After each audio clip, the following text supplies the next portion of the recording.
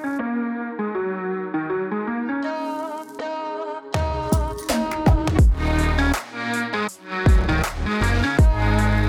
so welcome everybody. Welcome once again. You are in Ted Baker Conversations in Culture.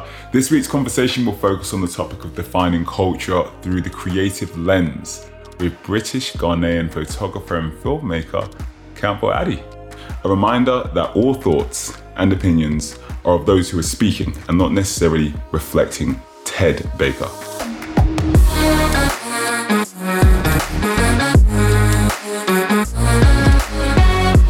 Campbell Addy. Hello. Hey, so it's a pleasure to have you in the house. And before we do anything, there's one thing I have to do. I have a weird quickfire question, and it's a series of questions. And the series of questions is called Back to School. Now, we've done this before, but I wanted to do it again. So the idea is I'm dragging you back to high school, kicking and screaming. You know how it feels. Yeah, me too. Don't worry. But what you have to do is pick between this or that, right? So imagine you've got your blazer on, you've walked into school, it's raining, it's one of those days, but you have the choice. Your first two classes are going to be RE and math or chemistry and English language. What do you pick? Chemistry and English language. Ooh, okay, why? My chemistry teacher was my homeroom teacher, so we got along. It was a bop. He was chill. And I was good at chemistry. English, I was horrible at, but didn't know I was dyslexic. But my teacher was very, very eclectic. So even if I wasn't listening, I was always entertained. I like that. Okay, so you've made it. You've made it past your first two lessons. You know that 15-minute break that you get, which isn't really long enough to do anything. You see somebody and you say hi, and then you've got to rush back to your class. And you now have the choice between geography and drama or IT and PE. What do you pick? Oh, no. Fun fact, I never went to geography classes, so I'm really bad at geography. I was always kicked out. I'm going to do geography and drama because I'm a drama queen.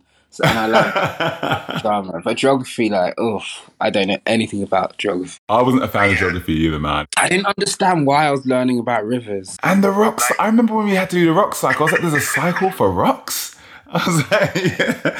I've never used that information, ever. All right, so you've made it through those two classes. You've made it to lunch. You've had lunch. You've gone in there. You've had, whatever they've got on chips and all the rest. The slice of pizza that cost you £2. It's ridiculously overpriced. And now you have your final two lessons. You have to pick between food tech and psychology or design tech, DT, and theology. What do you pick? I'm a foodie, but my food tech teacher was boring. I didn't want to make rock cakes. I'm going to go DT. Because DT and theology, theology, meh. But DT, we got to make I think I made a chair and a table from scratch once. So, keep my hands busy. Oh my gosh. All right. And finally, it is the last day of school. We didn't tell you, but it's actually the last day of school. Oh gosh. So, when they whip out the DVD player, they brought it out, but they've said, Campbell, it is time for you to pick the movie. What movie are you going to make you and all of your peers watch? Romeo and Juliet by Baz Luhrmann. Ooh. That film changed a lot of me and my black male friends' life. Seeing Mercutio singing Young Hearts. Run free, let's go! Yeah, that was fab. So, and it was just also Romeo and Juliet, you got the English lit, you got all that stuff in there, but it was modern. The music was fab, the styling was good. And there was black people playing non-specific black roles. So it was great. I have to say, I didn't realize how iconic that movie was for me until you just brought it up. So I appreciate you. No, thank you. No, thank Baz Luhrmann for the role, for the movie. That's fine. Seriously. Listen, you made it through. You made it through your day at high school. So, so thank you. So to all of you that are in the room, we have today got somebody who I revere and look up to, outstanding career, British Ghanaian photographer, Campbell Addy. Since graduating, Central St. Martin's College of Art and Design in 2016, he's worked with various editorial outlets, including ID, Vogue, Raj. WSJ, Dazed, and so many more. Your work is internationally known. You've done things in Oslo, Norway, Paris, including a 2017 solar exhibition entitled Matthew 7:7, which bravely explored and celebrated sexuality and a culture at odds with his Jehovah Witness upbringing, which I'm definitely going to throw some questions your way about that. We are really going to get into it. But before we do, I just want to say once again, hi everybody, I'm Abraxas and I'm hosting weekly Clubhouse podcast series with British fashion brand Ted Baker. Each week, we host inspiring creative guests to talk about their journey and put them to the test with questions from our amazing audience on this app. So, Campbell, I hope you're ready now. I hope you're feeling, at ease. Yes. All right. Very comfortable. Let's do it. All right. So my first question for you today is, what's your first memory of Ted Baker? Honestly, I remember being on like the 464 bus going to school, and all the it girls had the plastic tote, the Ted Baker plastic tote. If you didn't have one of those totes, you weren't it. And I just really wanted the tote. And I remember thinking, okay, fab.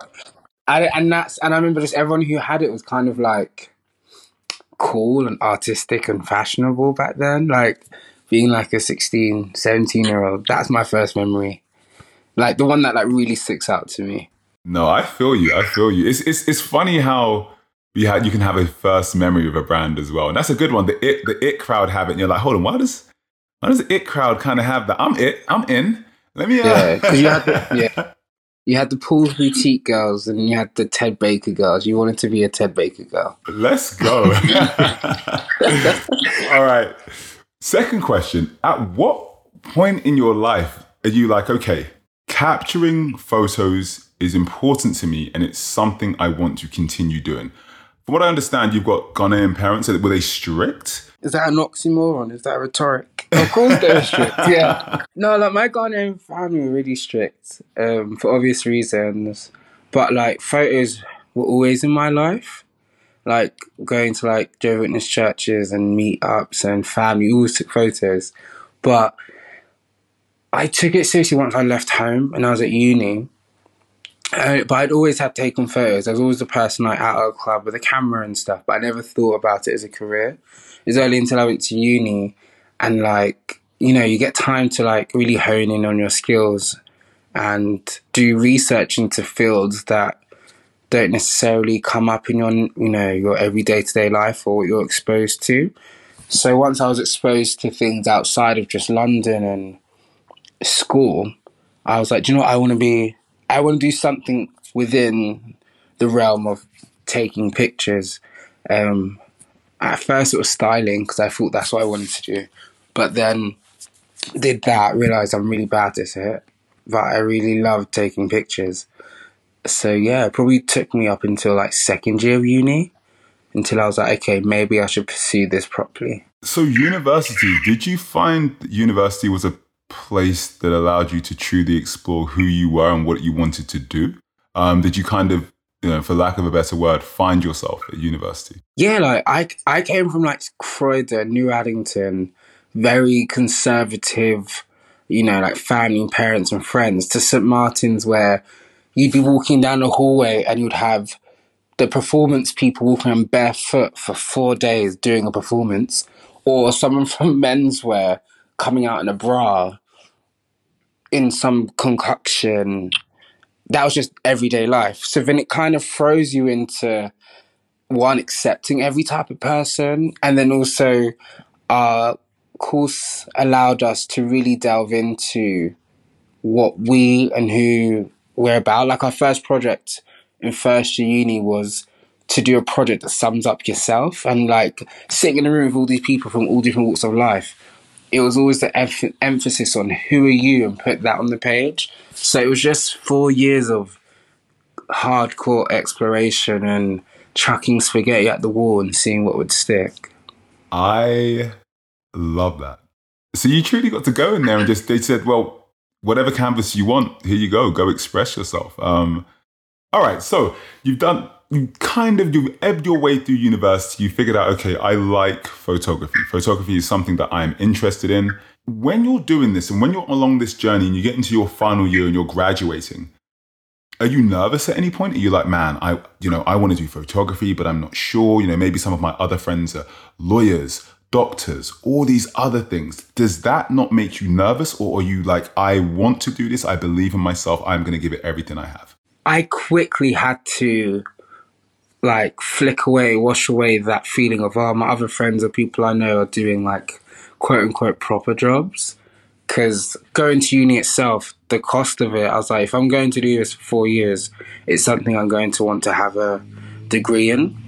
Prior to even going to uni, I looked up alumni and I kind of did my own little like mental charts of what course had the highest rate of graduate to actual real life jobs, because I had nothing else to fall back on. So I wanted to make sure the course that I did would give me a job. What job it was, who knows, but a job nonetheless. But in my final year, I remember it was the year Brexit was passed, so there was so much negativity in the air, 2016. So I was just like, I had to make a resolve that I'm happy with doing, like a 9-to-5 job, part-time, so long as I create 2 fab photographic projects a year, then I'll be fine. Because there was no certainty I'll get a job, especially creating images how I would like to create them. So I just had to kind of be okay with not getting a job. But then that in turn made me almost... I just remember saying to my course leader, I'm the most unemployable person. So I might as well just make a space for myself.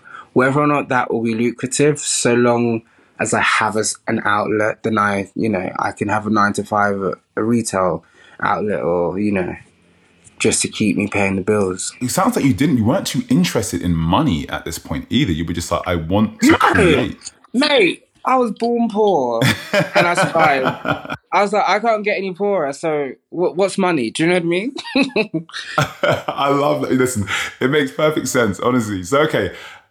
Last year, you said talking about carving out a lane for yourself. Now, to everybody who's in this room, now this is the epitome of carving out a lane for yourself. Last year, you were the first Black man in history to shoot a Rolling Stones cover, which featured SZA, Megan Thee Stallion, and I believe Normani as well. Like, what was that experience like, coming from university and being, quote unquote, the most unemployable graduate? What was that like? Honestly, in the moment, I can't think about things like that in the moment. I kind of have to just be there to do a job. How dumb it sounds. Like, I'm there to just create images and have fun with it, because I'm blessed to do something I like and make a career out of it. But I remember I didn't know that I was the first Black man to shoot it until I was on set. And they told me, so I kind of put that thought in a little box and was like, do you know what? I can't really fangirl or freak out right now, because then it will hinder the process.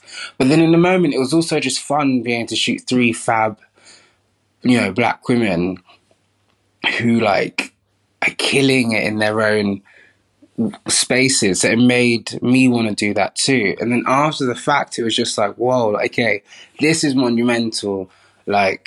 I know it didn't really hit until, I'd say a couple of months later. I'm very delayed with reaction. So it was just like, okay, I did that, I guess. Even now, you saying it's still a bit I cringe a little, but I'm also very, very, very happy and grateful, because, I don't know, it's bittersweet to hear those words, because it's like, I shouldn't be the first Black anything in the photography space. But then it's also at least it's happening. So it's bittersweet sometimes. I feel you. Well, you're a pioneer. You're a pioneer in this space. What you've accomplished in these years is honestly historic, for lack of a better word. You are killing it in your field. So please keep going. And please keep being the first. Be the first, the last, the middle. It doesn't make a difference to me, as long as I get to continue watching you do your thing. Oh, all right. So you've taken these pictures at this point, but I'm going to take it a step back, kind of. We've just come out of this pandemic, or coming out of this pandemic on the 19th, thank God. All right. What's kind of helped you stay focused during this entire period? I get that clearly you could walk anywhere with a camera and take photos, but so there's been this, I don't know, the pandemic's almost been like a pandemic of loneliness.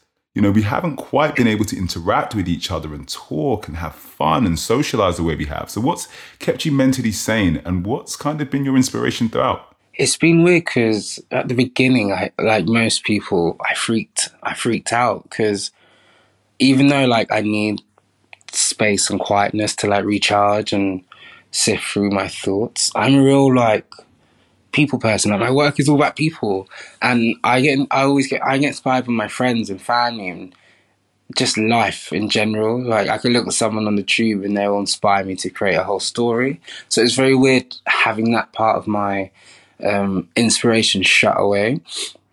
But then it taught me a real life lesson that I need to be more versatile and have a bit more flexibility within my interests. So I passed my test and got a car for my first car like days before lockdown.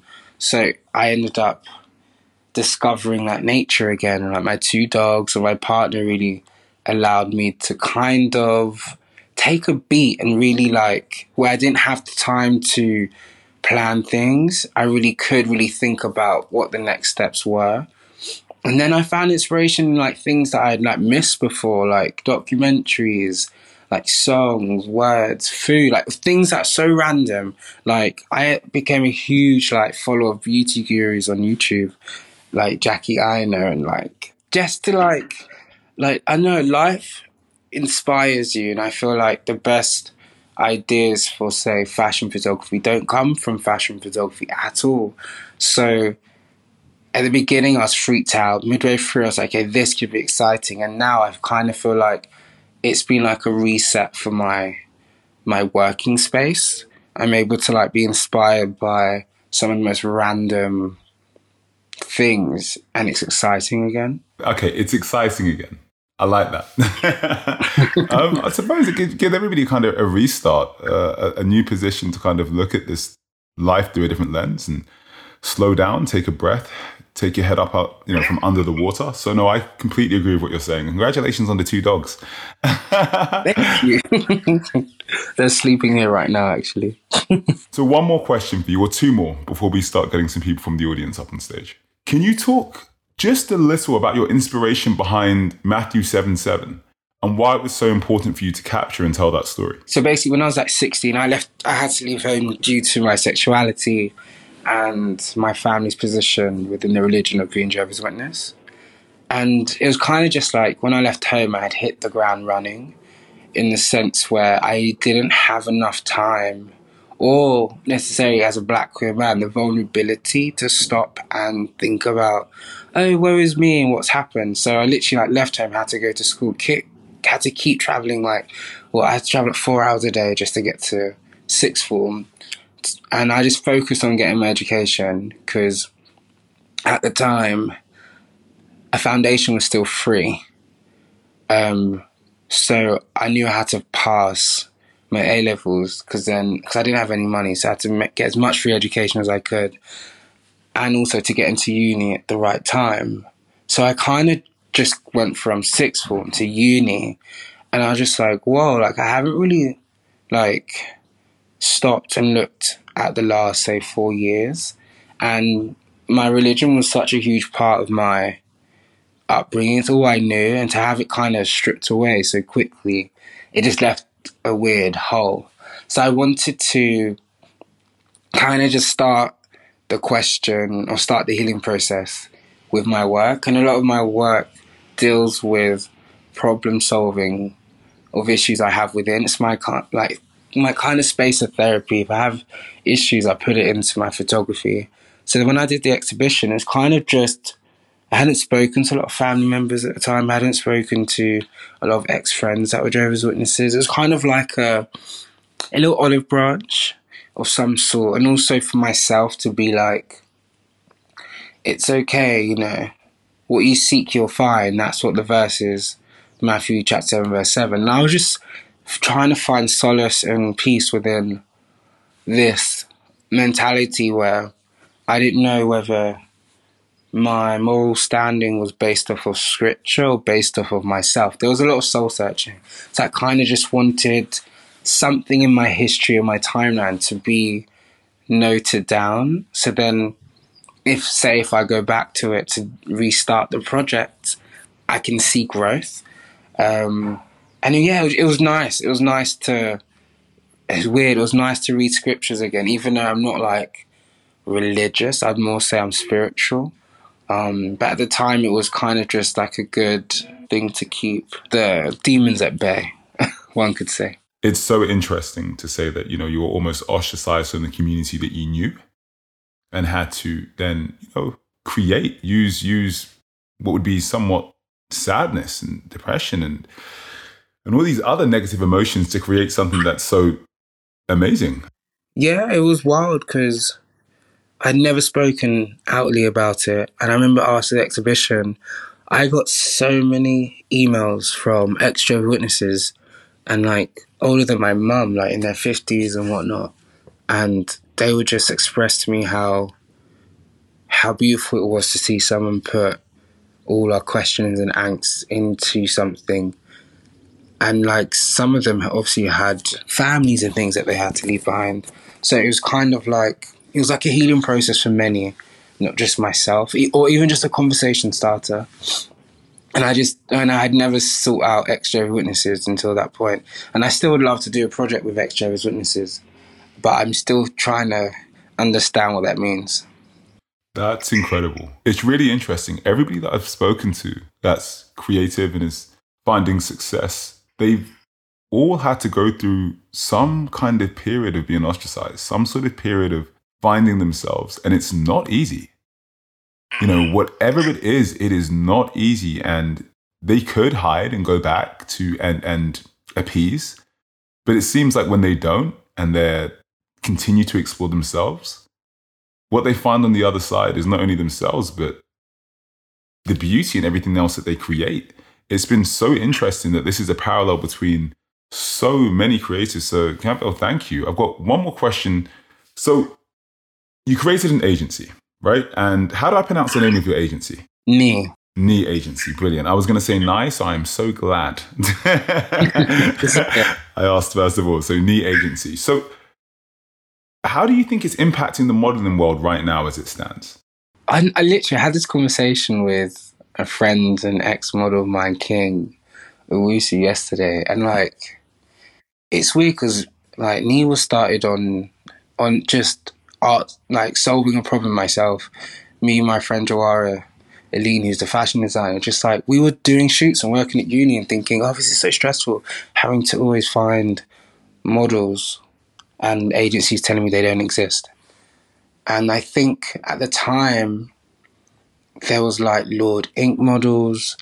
There was also, I think Kevin Amatu was doing some stuff. There was like little pockets of people everywhere. It was a consciousness, and I think we all tapped into it. And it kind of shook up the industry to say, yes, alternative, whatever that means, is alternative models are great, but also they can also hold their own. They can punch a heavyweight too. They can't just, it's not just cool little like brand collabs. Like they could be, it's all about perspective, it's not about rules. And I think like we worked with like Burberry and like big like brands like Burberry, Gucci. It wasn't just about brands. It was also about showcasing the beauty of other without making it othered, if that makes sense. I didn't want any of the models to feel like, oh, you're with a boutique agency or you're with like an alternative agency. Like, no, you're here in the same space as anyone else. And let's just like, excuse my French, let's just like fuck it up. That was always our motto. Let's fuck it up. Let's just get there and do it. And I think post-Nee, if that's even a thing, I think it was just exciting. One, we were young, unknown people creating a wave at a time where so many others were, that I think the industry kind of looked and was like, oh, this is interesting, this is cool. But then they're like, okay, no, this is something that needs to be. But I still think there's a lot of work that needs to be done, just personally, because, I feel like fashion is a very slow-moving organism. And sometimes it's fast in some spaces and horrendously slow in others. So I still think there's a lot of work to do, but I'm glad that we can even have a conversation about it, you know. Listen, and Campbell, I just want to say, if you ever need a 6'5" Jamaican Cuban, natural hair, defined cheekbones, great humor, brilliant clubhouse host to model anywhere around the world.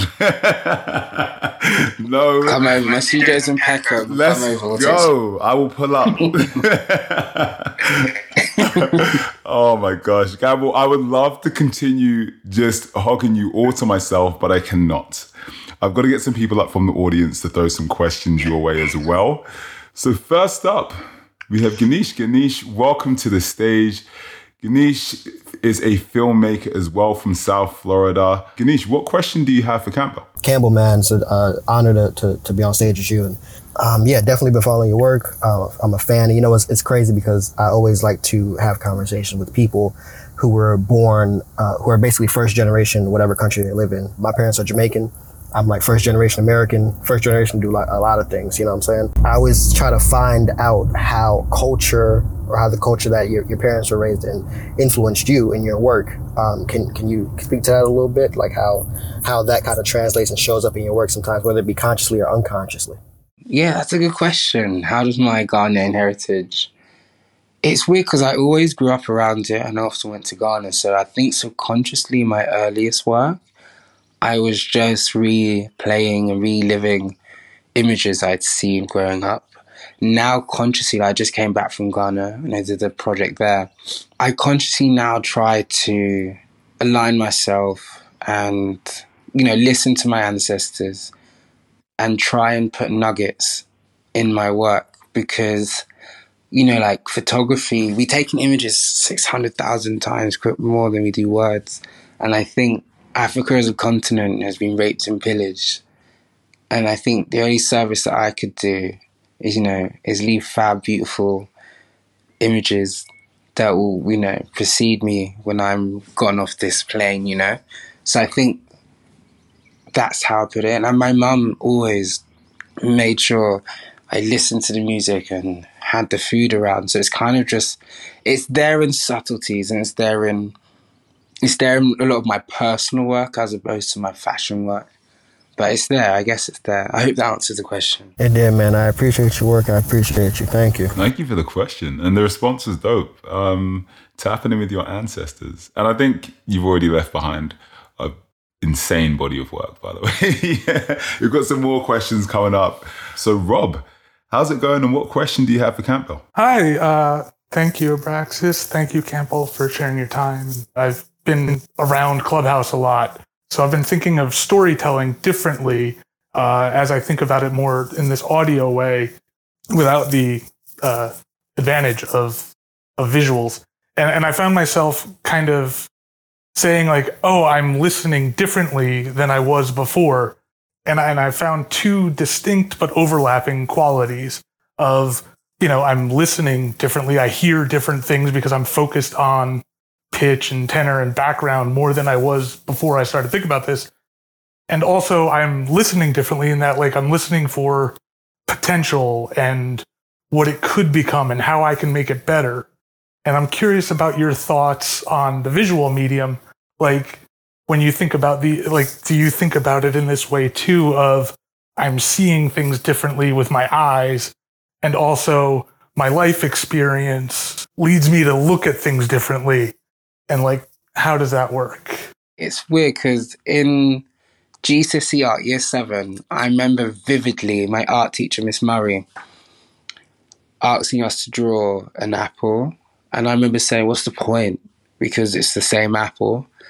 And she said to me, everyone's perspective and outlook on life will be different, from the tool you choose to draw the apple to the angle to what you enjoy about the apple will be different. Yet the apple is still the apple, but what's interesting is we're all different and everyone is allowed the space to create this apple. And I remember thinking, this woman's crazy, like, it's just an apple. Fast forward to St. Martin's Uni, I had the same lesson taught to me by my tutor, Claire Robertson, when we used to do life drawing. and she said to draw these life models, and she kept stopping me. She's like, why are you drawing the whole picture? Just draw what attracts you. That's something that I still try and carry with me today, because often, I believe everything has been done already, and there's like a consciousness of ideas that we tap into and then we create it. But I think the well of self is the biggest and the most lucrative place one can live in to create ideas. So yes, of course, people have taken portraits of people before, and even the people I've shot, I'm not the first people to take their photographs. However, it's the first time I've been there or we've been there together, and my perspective matters. And yeah, everyone's life adds another texture to how they take the pictures. And I don't think I ever will understand or know how my life affects it until I'm at the end of it, if I'm honest. Because I try to look back and gone, okay, like, what does this mean? But I don't think I've evolved enough yet. So I just try and just live as instinctively when it comes to creating pictures. Good to know. Thank you so much. Yeah, I hope that answers it. Thank you. Next up, we have 2 new people up on stage, 2 amazing people from this app as well. So I want to welcome Eli Green, who runs some of the most ridiculous rooms on this app. Absolutely ridiculous human being, super funny. Welcome to the stage. And what questions do you have for Campbell? Pleasure to meet you, Campbell. If you could pick a piece of your work or somebody else's creative work to be, on your tombstone, so to speak, what would that work be that encompasses what your experience on this planet has been? Mine would be a piece of music. I'm probably going to butcher the name, but it's by this, I think he's Estonian. His name's Arvo Part, and the song was called, I think it's Spiegel, I'm Spiegel, means mirror to mirror. I've butchered it, but Google it comes up. It's very, very famous. And hopefully I'll be dead and there'll be digital tombstones so people can just press play and it'll be like a symphony. I'd play that only because it's very minimal. It's a piano and some strings. And for me, it just sums up the tempo of life. It allows for deepness and passion, but also allows for space. And that's something I'm trying to cultivate. And when he wrote it, I think he went into isolation so that he could write a piece that wasn't necessarily influenced by his space and time. And that kind of sums me up. Like, I'm a very lovable person, but I'm a Pisces that needs their own time to detox. And it's a very reflective piece of music. And the word mirror, the camera is a mirrored box. So I think it's a good 360 piece. That's a fab question. I've never been asked that before. Thank you. It's my pleasure. Can you give us the artist again so I can... Okay, wait. His name is Arvo Part. I'm just gonna... Let me spell it properly. Arvo, then Part. And then the song is called Spiegel, I'm Spiegel. It's a German song or not, but if you type it up, it should come up. Eli, thank you. You're the man. I appreciate you. Next question is coming from Aisha. How's it going and what question do you have for Campbell? Well, I just first and foremost wanted to say thank you guys so much for the amazing conversation. It's been so insightful so far. But my question for Campbell is, I was just wondering kind of what your process is after you've thought of an idea for a shoot. Where do you usually go from there? Is it kind of a mood board or sketching? But what's kind of the full process from the first kind of concept until the final project? Hi, Aisha. Lovely to meet you. Thank you for the question.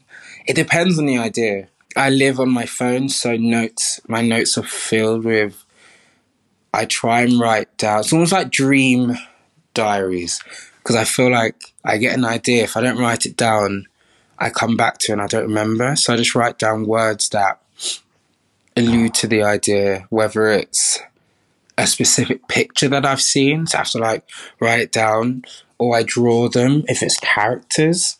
Because often the characters who have a whole life, and then I'm like, oh, okay, her name's Mary, she's 32, and her husband's just left her for the milkmaid.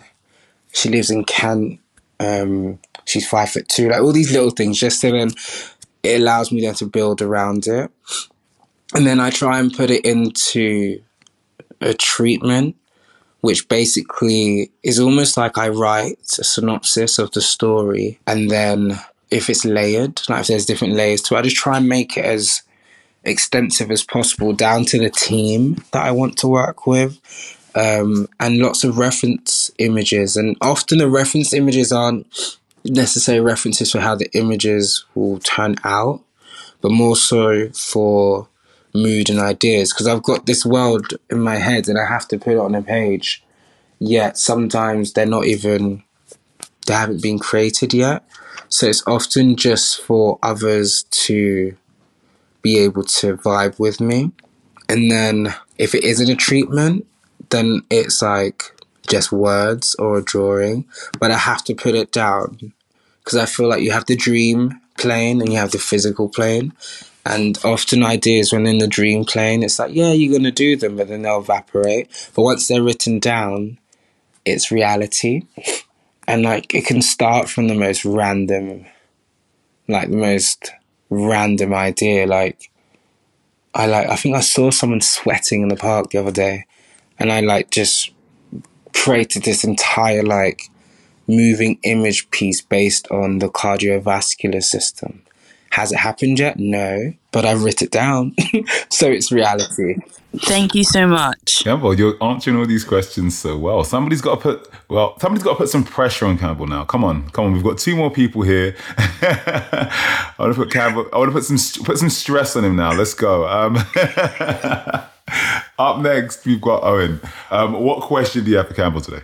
I was just going to say, first things first, how are you? Because I've been listening in the audience and you speak with such a honest dignity. It just gives such a calmness to hearing you speak about some of the most beautiful things. So just genuinely, how are you first? I'm good. That's so beautiful. Thank you.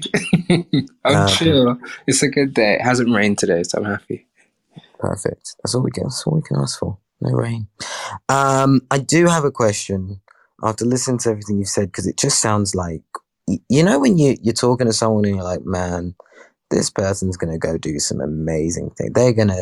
You can just feel it in communication. You can just feel that you are going to be doing some brilliant things. And you probably know and, are calm about it. But my question in all that is, as you go through your entire journey, wherever that may take you, left, right, up, down, what do you believe will be the thing that will keep you centered to your main goals? Because clearly up till this point, you've mentioned your friends and how there are movies that connect you. And I assume community is part of that. And even when you were taking those beautiful shots of those famous, beautiful, beautiful women, you have stayed true. So what do you think as time goes on, as you grow, as you exponentially grow to a height that is unknown to us, what do you think will keep you essentially grounded and keep your arrow going north, as it were? That's a beautiful question. Thanks, Aaron. I don't know. It's a combination of things, because my instinct says my past will always keep me grounded, only because I know I don't pinch myself when I'm in certain situations, but I can't run away from my past. I know how life has been. So it almost just keeps me, like my past and my family, just because I know it's hard because say my family aren't around. I think just my past. I'm going to say my past will, because I've come from very, very, very humble beginnings, and I chose to do what I do for humble reasons, I'd like to say. If I wanted money, I would have tried a very different career, because Lord knows photography takes a while to pay and editorials don't pay. But I don't know, it's almost like a soul calling thing that I have to do. And I know it's like an itch that needs to be scratched. And everything else is fluff to me, if I'm honest. Like, it may sound fake, but I don't care for the fame or even for the famous people. because it's like, I always ask myself, does it make sense for me to be working with this person? Because I never want to work with a person for what they do, more so for what we can do. Because I think it's, humans are the most, when we really tap into our senses, we're animals. We can sense when there's a fake person or someone just using someone for clout. So it's kind of like, I never want to be that person that's like, I'm here to take a picture because you've got like 1 million followers and you're doing all these things. It's more so like, I want to take your picture because I vibe with what you do. Like, I listen to your music, or I love your story, or I just think you're very interesting to look at. Can I take your picture? Not because, you're the most famous woman in the world. Because there's someone else out there that I'm taking their space that would create a better picture if my reasonings are just very selfish. So I think, I still remember being that boy who had to walk to work. So like, that's never going to leave me. So, and I can always be that boy who's going to walk to work one day, things can change. So I just kind of want to, I don't know, it's just, I'm not in it for the glitz because it's not that beautiful behind the scenes, to be honest. Yeah, just to get a grasp, you're saying the mindset you've been given by your life experiences make it almost impossible for you to lose track of where you exist in the world and how you exist. Yeah, I'm a queer black man from Croydon that is first generation Ghanaian and an X-ray witness. Like, I don't think there's enough lifetime for me to outrun those things. So like, if I'm sitting there shooting like celebrities, like, yeah, great, but I still have to go home to this, and my memories are always going to be there. So it's like, but I think it's a good thing. Like, I think I don't hate my past. I think things could have been better, but a lot of it's out of my control. So, and I think it's just dumb for me to go into a space and look at such frivolous, interchangeable things as like character building or making me. Like, Campbell isn't the photos I take, I just happen to take photos. If I was a chef, I probably would still feel the same way about life. But yeah, life experience, I can never run away from those things. So I'm only hurting myself if I'm only kidding myself if I'm like, oh yeah, I shot, like the most famous black woman in the world. That means I'm it. It's like, you still got rent to pay. So yeah. Oh, and great question, Campbell. Amazing response. I like that. We've got one more question on stage. One more question. And then you are going to have to do the task of deciding which question has been your favorite. So last but not least, we've got Leah. Leah, what is going on? Okay, so my question is, if you could work with any person, whether they're dead, alive, famous or not famous, it could be just someone that's close to you, it could be a celebrity or someone that has an amazing legacy, and money was there was no limit as to what you could spend, what kind of project would you create with that one person, and what would that look like? Hi, Leah. Oh my God, this question. This bloody question. Because when you said who would you work with, I had someone straight away. But then when you said on anything and with any budget, I'm like, oh no. It's hard. First things first, I would do sound narcissistic, but forget it. I'll do a life story feature film, and I would co-direct it with Steve McQueen, and Emmanuel Lubezki would be the cinematographer. And then I would actually want, 4 people, sorry about it. I'd want Kanye West and Azealia Banks. Oh no, it's hard. 5 people, sorry, I've gone off tangent. Kanye West and Azealia Banks and my friend Control to do the score for the film. I think it would be stunning. Only because I've looked up to Steve McQueen since I can remember, like before I even took photos. And I love his love for the craft. Like, I love anyone who loves the craft of anything and excellence. I think Emmanuel Lubezki's use of light is second to none. And then Kanye West, I just dug back into his discography, and that man's a genius. Like, it hits places that I didn't know exist. I think Azealia Banks is a gorilla in terms of like a beast in the music world, and she embodies punk for me. No matter, I like polarizing figures because I think polarizing figures make change, and yes men keep mankind stagnant. And lastly, Control, because he's a close friend of mine, and I recently saw him perform live, and it moved me. Like, my eyes were leaking, like not crying, like my eyes were leaking. And I think I'm an emotive person, and I think, yeah, that would be a great person to tell my story with, I guess. I hope that makes sense. I totally went from 1 to 6 people, but that's life. That is amazing. Though I'm going to research a couple of these names though, because I wasn't aware. But Kanye, yes. Azealia, yes. Thank you so much. Thank you, Leah. Let's go. Listen, thank you, Campbell, for being here for this, this hour. It has been incredible to sit with you and just talk to you about everything. I think we touched on so many subjects today. And shouts out once again to Ted Baker. Because if it wasn't for them, these rooms wouldn't be happening. Conversations in Culture, episode 4, season 2. So with that, Campbell, once again, thank you so much for putting up. It's been an absolute pleasure talking to you. Best of luck in all your future endeavors. Thank you so much for having me. And everyone is so beautiful, and be kind to yourselves.